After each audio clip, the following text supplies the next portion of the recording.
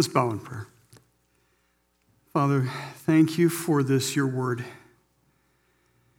Thank you for how it speaks to us today. Thank you for how it points to Jesus.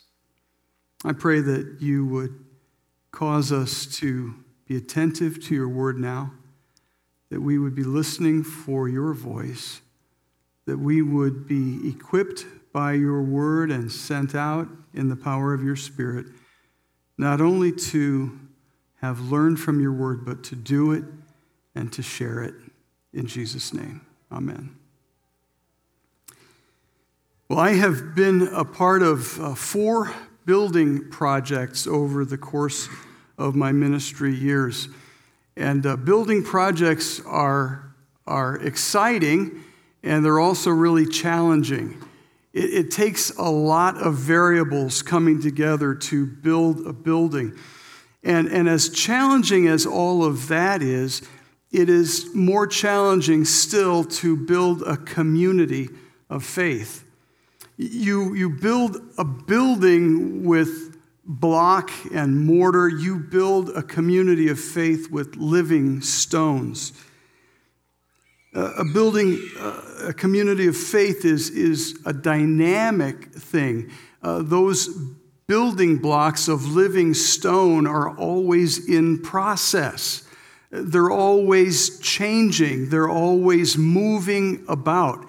It's kind of like trying to gift wrap a baby duck. Have you ever tried that? There is something always popping up or popping out that if you don't take care of will derail the whole thing. Just when you think you've got it settled, something else pops up. Why is that? Well, it's because you don't build a community of faith with brick and mortar, inanimate objects that stay in place when you put them there. You build a community with living stones, human lives. 1 Peter chapter 2, verse 5 says, "You yourselves, like living stones, are being built up as a spiritual house, a holy priesthood to offer spiritual sacrifices acceptable to God through Jesus Christ." Living stones being made into a spiritual house. Building with living stones is a tricky thing. Living stones are different from regular stones. They're always in process, always moving. They don't just sit around like regular stones. They move and they change. And you need to pay attention to that as you build with living stones. And like a baby duck, living stones are tender. You don't just slap some mortar on one and stick it in its place. You have to find the unique place that God has intended for each one and help that living stone to find its way into that place. Pastors and other church leaders are wise to recognize that you have to handle living stones with great care. Living stones are the basic building block of the community of faith. So how do you build with living stones? That's what we want to consider this morning as we look at Ezra chapters 7 and 8. We're going to see how Ezra approached that task of building a community of faith made of living stones. We're going to look at the kind of leader that God uses, and then we're going to look at the kind of people that he uses to build a community of faith. Chapter 7 deals primarily with the kind of leader, and chapter 8 primarily with the kind of people that God uses. So let's look at chapter 7 and consider the leader that God uses. Now, back up a little bit, and you'll remember that King Cyrus proclaimed a decree that sent Zerubbabel back to Jerusalem to rebuild the temple, along with a number of other people that had been in captivity in Babylon. So Zerubbabel went back and rebuilt the temple, completed the rebuilt temple around 515 BC. Many years later then, Ezra, the author of this book, who recorded the events about Zerubbabel, went back himself in the year 458 BC as God's new man on the scene for God's new mission there in Jerusalem. And so when we read in the first verse of chapter 7, "Now after this," We're talking of a gap from Zerubbabel to Ezra of more than 60 years. And Ezra's mission would be different than Zerubbabel's mission. Zerubbabel rebuilt the temple. Ezra would rebuild the community, and he would do it around the Word of God. Ezra has been described as a second Moses, a man who is committed to the revealed Word of God. He's different from Zerubbabel, and he's different from Nehemiah as well. And Nehemiah would follow him by 12 or 13 years, and Nehemiah's task would be to rebuild the city wall. And so Zerubbabel rebuilds the temple, Ezra rebuilds the community, and Nehemiah rebuilds the wall. Now the text gives us some insight into the man himself. Ezra is described in verse 6 as a teacher who was skilled in the law of Moses. So he's able to handle the Word of God. And verse 10 sheds further light on this man. It says, Ezra had set his heart to study the law of the Lord and to do it and to teach his statutes and rules in Israel. That's the kind of leader that it takes to build a community of faith. Anyone who wants to lead well in the church, the body of Christ, would do well to study and follow the example of Ezra. So let's take a look at that up close, focusing on verse 10. The kind of leader who God can use to build a community of faith is, first of all, one who will study the Word of God. Look at verse 10. Ezra had set his heart to study the law of the Lord. He studied it. He was familiar with it. Verse 6, he was skilled in the law of the Lord. Literally, that word skilled means quick. He was quick with the Word of God. He knew where to turn in the Word of God for an answer. He didn't need to pull a concordance off the shelf. He had it in his mind because he had been studying the Word of God to the point where he was skilled. He was quick with the Word of God, able to get around quickly in Scripture. I picture him as the kid who always would win in sword drills. You know, you give a group of kids an obscure verse to look up and you reward the first one to find it. You know, that would be Ezra. He was skilled. He was quick with the Word of God.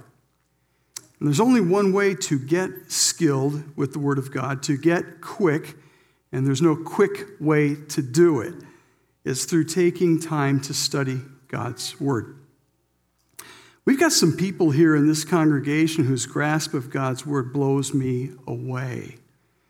And if you were to ask them how they got there, they would tell you through spending lots of time in God's Word. There are a lot of things that can help you do that, but there is no substitute for it. It takes time in God's Word to get skilled with God's Word. Let me mention just a few tools, though, that can help us get into God's Word, some tools that I have found helpful. One is called YouVersion. It is a website and also an app that you can put on your phone or your tablet, and it is really helpful. It has reading plans, Bible reading plans of all sorts in it. It's got devotional studies. It's got word searches. I use it all the time. Really highly recommend it. Another one is Blue Letter Bible. I use Blue Letter Bible for looking things up. It's great for word searches, and then you can cut and paste what you find if you are creating a document of your own. Another one that I've learned about recently, thanks to Dave Cullum, is Bible Arc. And Bible Arc just has a lot of great capabilities. Another one that I've learned about recently, thanks to AJ, is called Literal Word. It's an app. I didn't have a slide for that one. I just learned about it recently. Literal Word can actually, when you click on a word in the text, will give you the Greek or Hebrew and its meaning. And so very helpful in terms of digging behind the English. One that we do have a slide for is 5 Psalms. You may remember me telling you that a good thing to be in the practice of doing is reading 5 Psalms and a proverb daily. And when you do that, you cover the entire book of Psalms and the entire book of Proverbs monthly. And so to do that, you start with today's date, and then you add 30 and add 30 and add 30 and add 30. This one does it for you, this great little app. And so you open it up, and today it starts you on Psalm 25, and then you scroll over, and it'll give you Psalm 55, and then 85, and so forth. And you can go into settings and have it add the chapter of Proverbs for the day as well. So 5 Psalms. You put that all together, it has never been easier to get into God's Word and to dig into it for ourselves. Never been easier to get skilled with God's Word.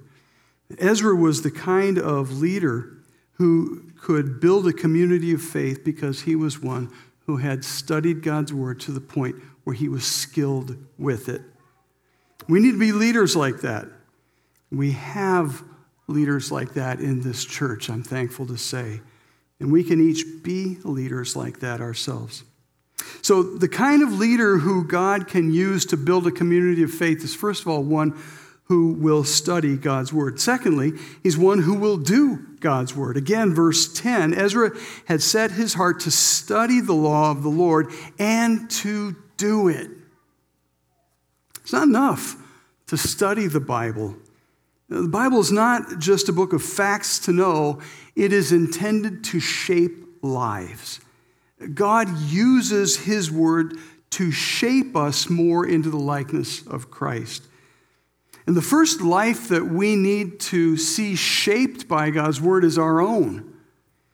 And when we will put God's word into practice in our own lives, we can then share out of our own firsthand experience the value of spending time in God's Word. We can tell someone, this works. This works. I know it because I've experienced it myself. And so our words ring with authenticity when we recommend things about studying God's Word to others.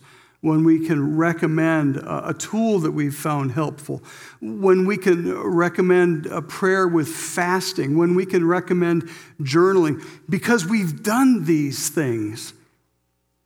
If we're recommending something that we haven't done ourselves, we're stuck as soon as the person we're recommending it to says, well, how does this work out for you? Or have you run across this problem with that? And we go, well, I've never really actually done it myself. I'm just recommending it.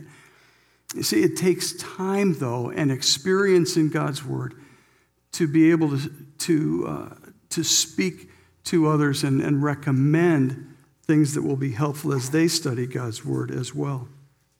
So one that God can use to build a community of faith is, first of all, one who will study God's Word. Secondly, one who will do it. And third, one who will teach God's Word. Again, verse 10, Ezra had set his heart to study the law of the Lord and to do it and to teach his statutes and rules in Israel. When you know God's Word and when you're doing God's Word, then you're qualified to teach God's Word. One of the qualifications for elder that we looked at in 1 Timothy chapter 3 is that an elder needs to be apt to teach. And you look at the rest of the qualifications for an elder in 1 Timothy 3, and you see they're all character-based. This one seems uniquely to be skill-based, apt to teach. But one commentator suggests that it may actually have more to do with character than we think. It may have to do with how people are responding to us when we teach. That becomes more of a character issue, doesn't it? The best way to know if you're apt to teach is whether or not anyone is responding to what you're teaching. And unless you're growing in God's Word yourself and putting it into practice in your own life, people won't be responding to what you teach. But when you're qualified to teach God's Word, you really should teach it. It's too good to keep to yourself. Invest in the lives of people by showing them the beauty of God's word. I'm thankful for homes all through this congregation where the word of God is being faithfully taught. And if you don't have children to share God's word with, there are others that you can invest in. Invite a friend to coffee and study a section of God's word together. Don't think that you need additional training before you can start. Just start where you are and share what you are learning now from God's word. If you want to be a leader who helps build a community of faith, keep the word of God central. Study it, do it, teach it. It's our final authority for all of life. It's our roadmap. It's our owner's manual. We need this book if we want to build a community of faith. So that's the kind of leader that God uses to build a community of faith, one who studies and does and teaches the Word of God. So chapter 7 deals with the leader. Chapter 8 deals with the led. The led. What's it take to build a community of faith? It takes good leadership, but the other side of the coin is that it takes people who are willing to be led. We all take our turn at leading and following. Without good followers, good leaders won't accomplish anything. Someone wisely said, if you think you're leading but nobody's following, you're only taking a walk. I've taken a number of walks in my day. How about you? Yeah. So what do good followers look like? Well, first of all, verses 15 to 20 of chapter 8 tell us that they are people who are willing to serve in the house of God. Willing to serve. We find in chapter 8 that Ezra looked over the people who were going to Jerusalem, and he saw there weren't any Levites there. Verse 15 says, I gathered them to the river that runs to Ahava.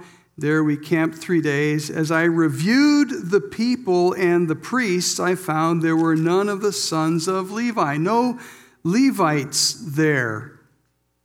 Now, the Levites were the priestly line. They served in the temple.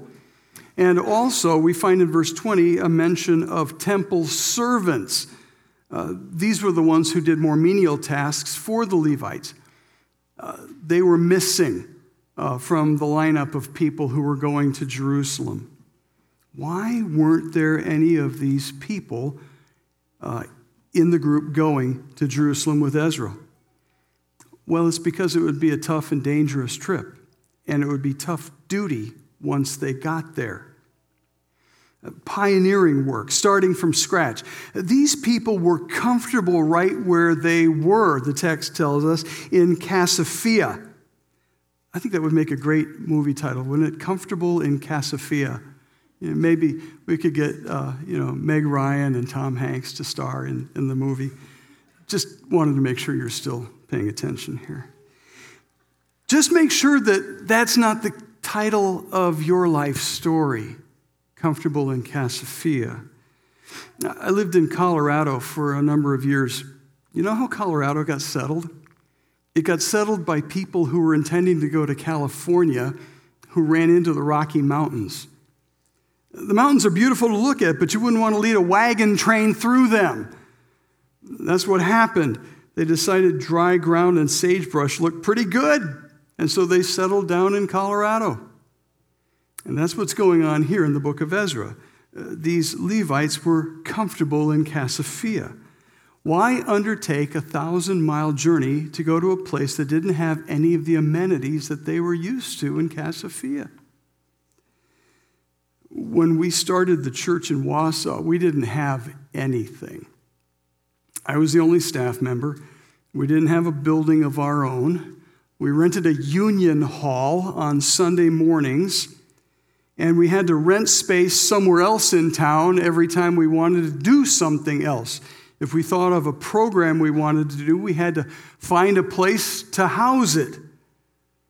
Well, we outgrew our first meeting room at the Union Hall, and we started renting half of the banquet hall upstairs. We rented half of it because we couldn't afford to rent all of it. And so the custodial staff cleaned the half that we rented. The trouble is we had to walk through the half we didn't rent in order to get to the half we did rent.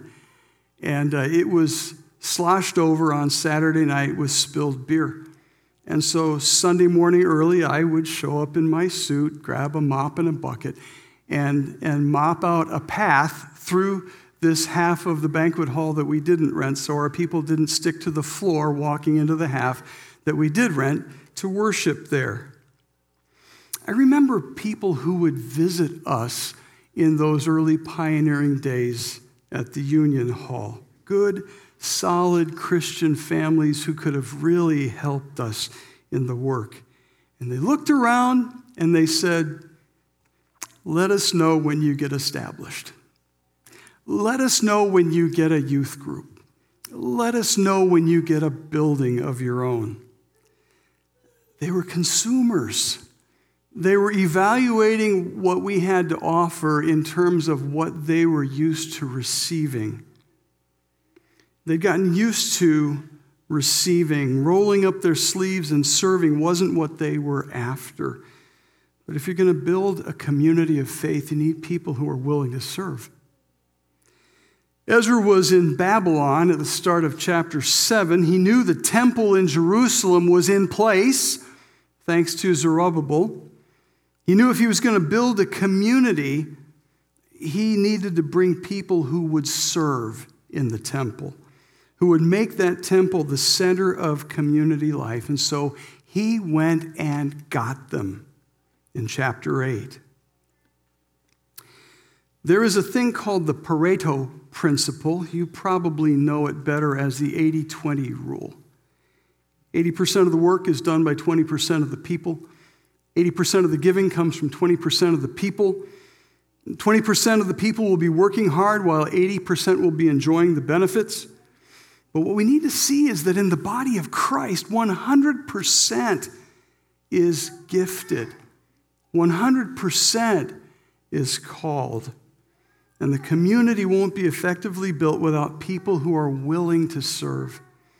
The effectiveness of the community of faith will be directly proportional to the percentage of people willing to serve. We need everybody in.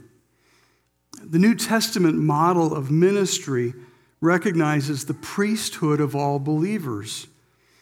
In 1 Peter 2:9, it says, "But you are a chosen race, a royal priesthood, a holy nation, a people for his own possession, that you may proclaim the excellencies of him who called you out of darkness into his marvelous light." It is the priesthood of all believers, not just some. And the New Testament model of ministry also reflects church leaders who equip and mobilize everyone to find their place of service.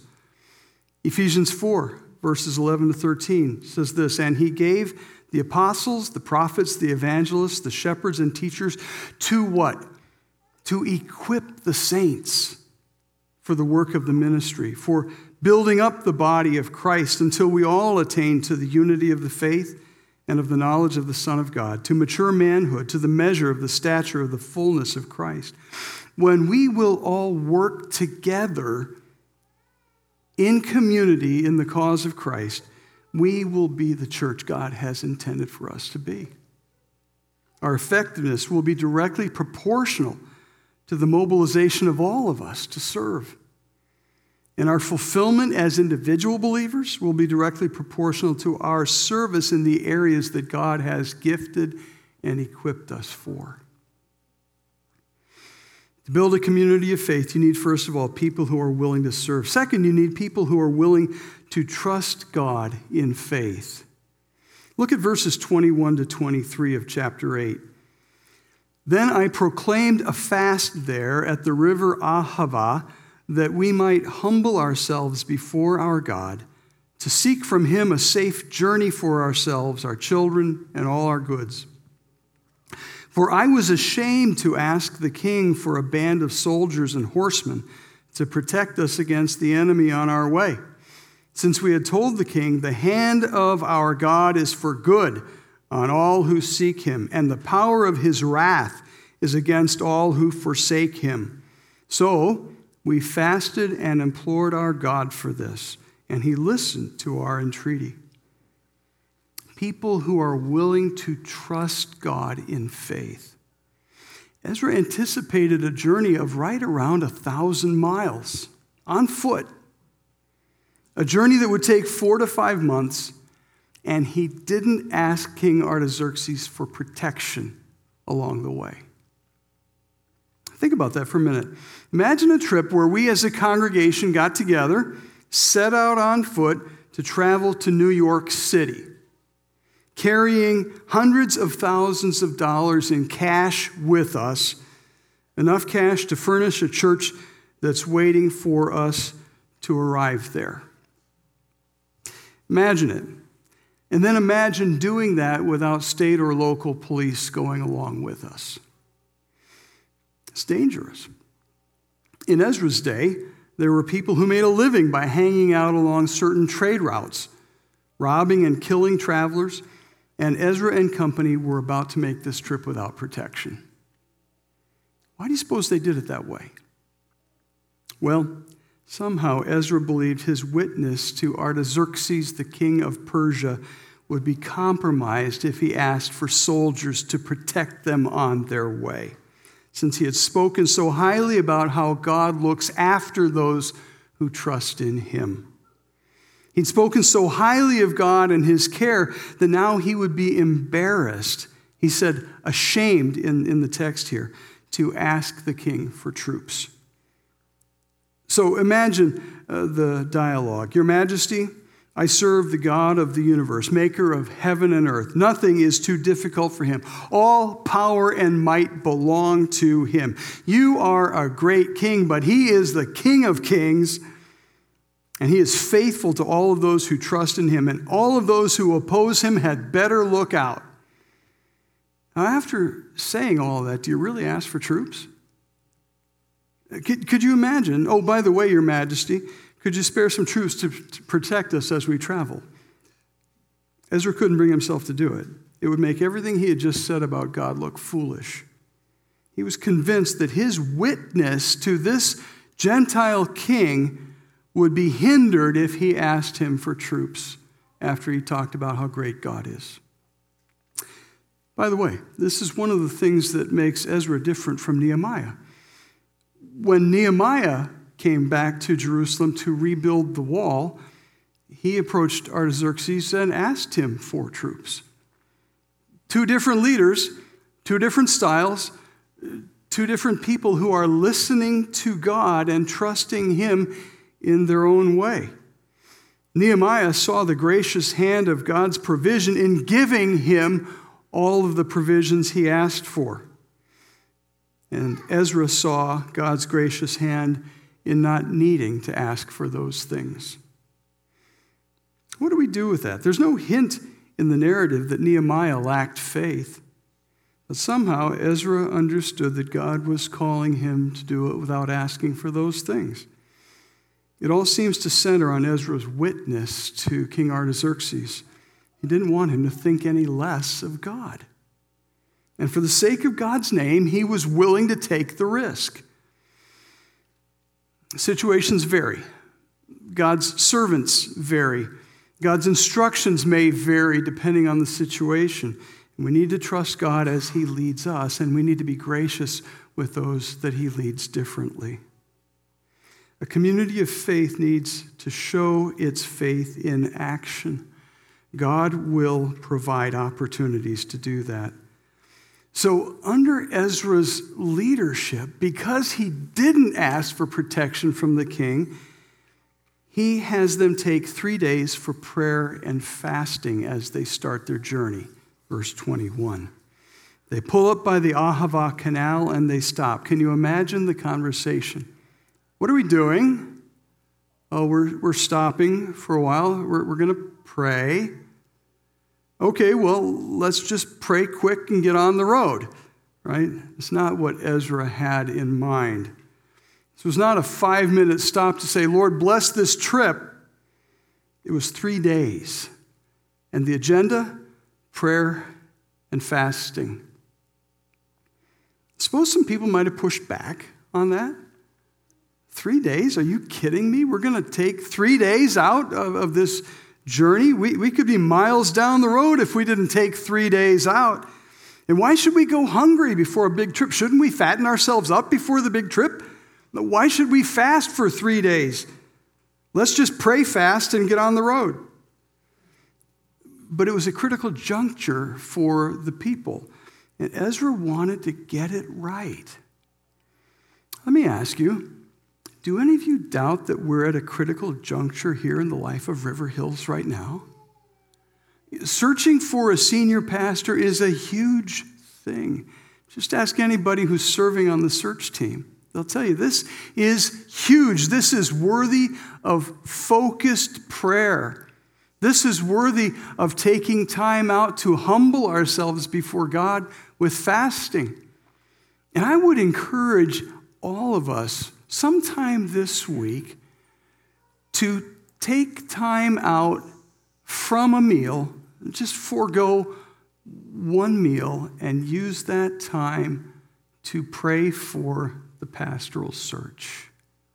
Just one meal. We all need to humble ourselves before God to admit our absolute dependence on Him. To build a community of faith, we need people who will trust God in faith. And then finally, we need people who are willing to be wholeheartedly committed to God. Verse 24 tells us, Ezra says, I set apart 12 of the leading priests and 10 of their kinsmen. Set apart. Verse 28 says, I said to them, you are holy. That word means set apart. Holy to the Lord. And the vessels are holy. The Hebrew word is kodesh. It means consecrated, dedicated, set apart, given entirely to the Lord's use. And when that describes you, when you are given wholly to the Lord's use, nothing else competes for your attention and for your allegiance. You're all in. And if you're going to build a community of faith, you need people who are wholeheartedly committed to God, completely given to Him, all in. When we're committed to God, we are committed to whatever it is He wants us to do, whatever He wants to make of us, whatever He wants to do through us. And that commits us to one another as well. He's put us together to accomplish things together for His purposes. And He has things to accomplish in us and through us as we work together for His glory. Judges chapter 5, verse 2 is from the Song of Deborah. It says this, that the leaders took the lead in Israel, that the people offered themselves willingly. Bless the Lord. Bless the Lord that the leaders led. Bless the Lord that the people followed. When leaders lead well and when followers follow well, God gets the glory.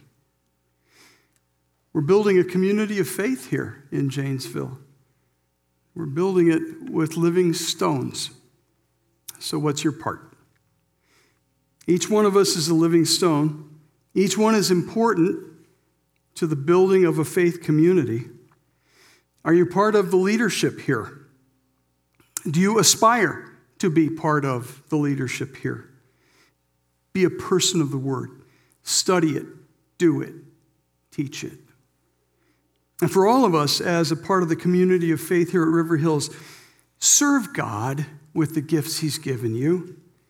Trust Him by living out your faith in practical ways. Let your life show that you're wholly committed to Him.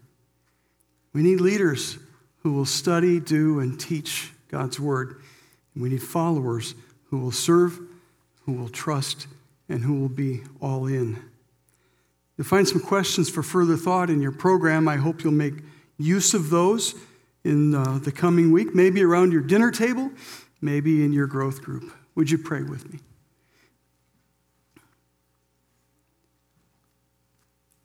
Father, thank you for your word. Thank you that though these events took place thousands of years ago, they speak with relevance to us today as we seek to build a community of faith here. And Father, I pray that you would accomplish your purposes through us, and I pray that you would accomplish your purposes in us and transform us, sanctify us, make us more like Jesus as you do, for your glory. In his name, amen.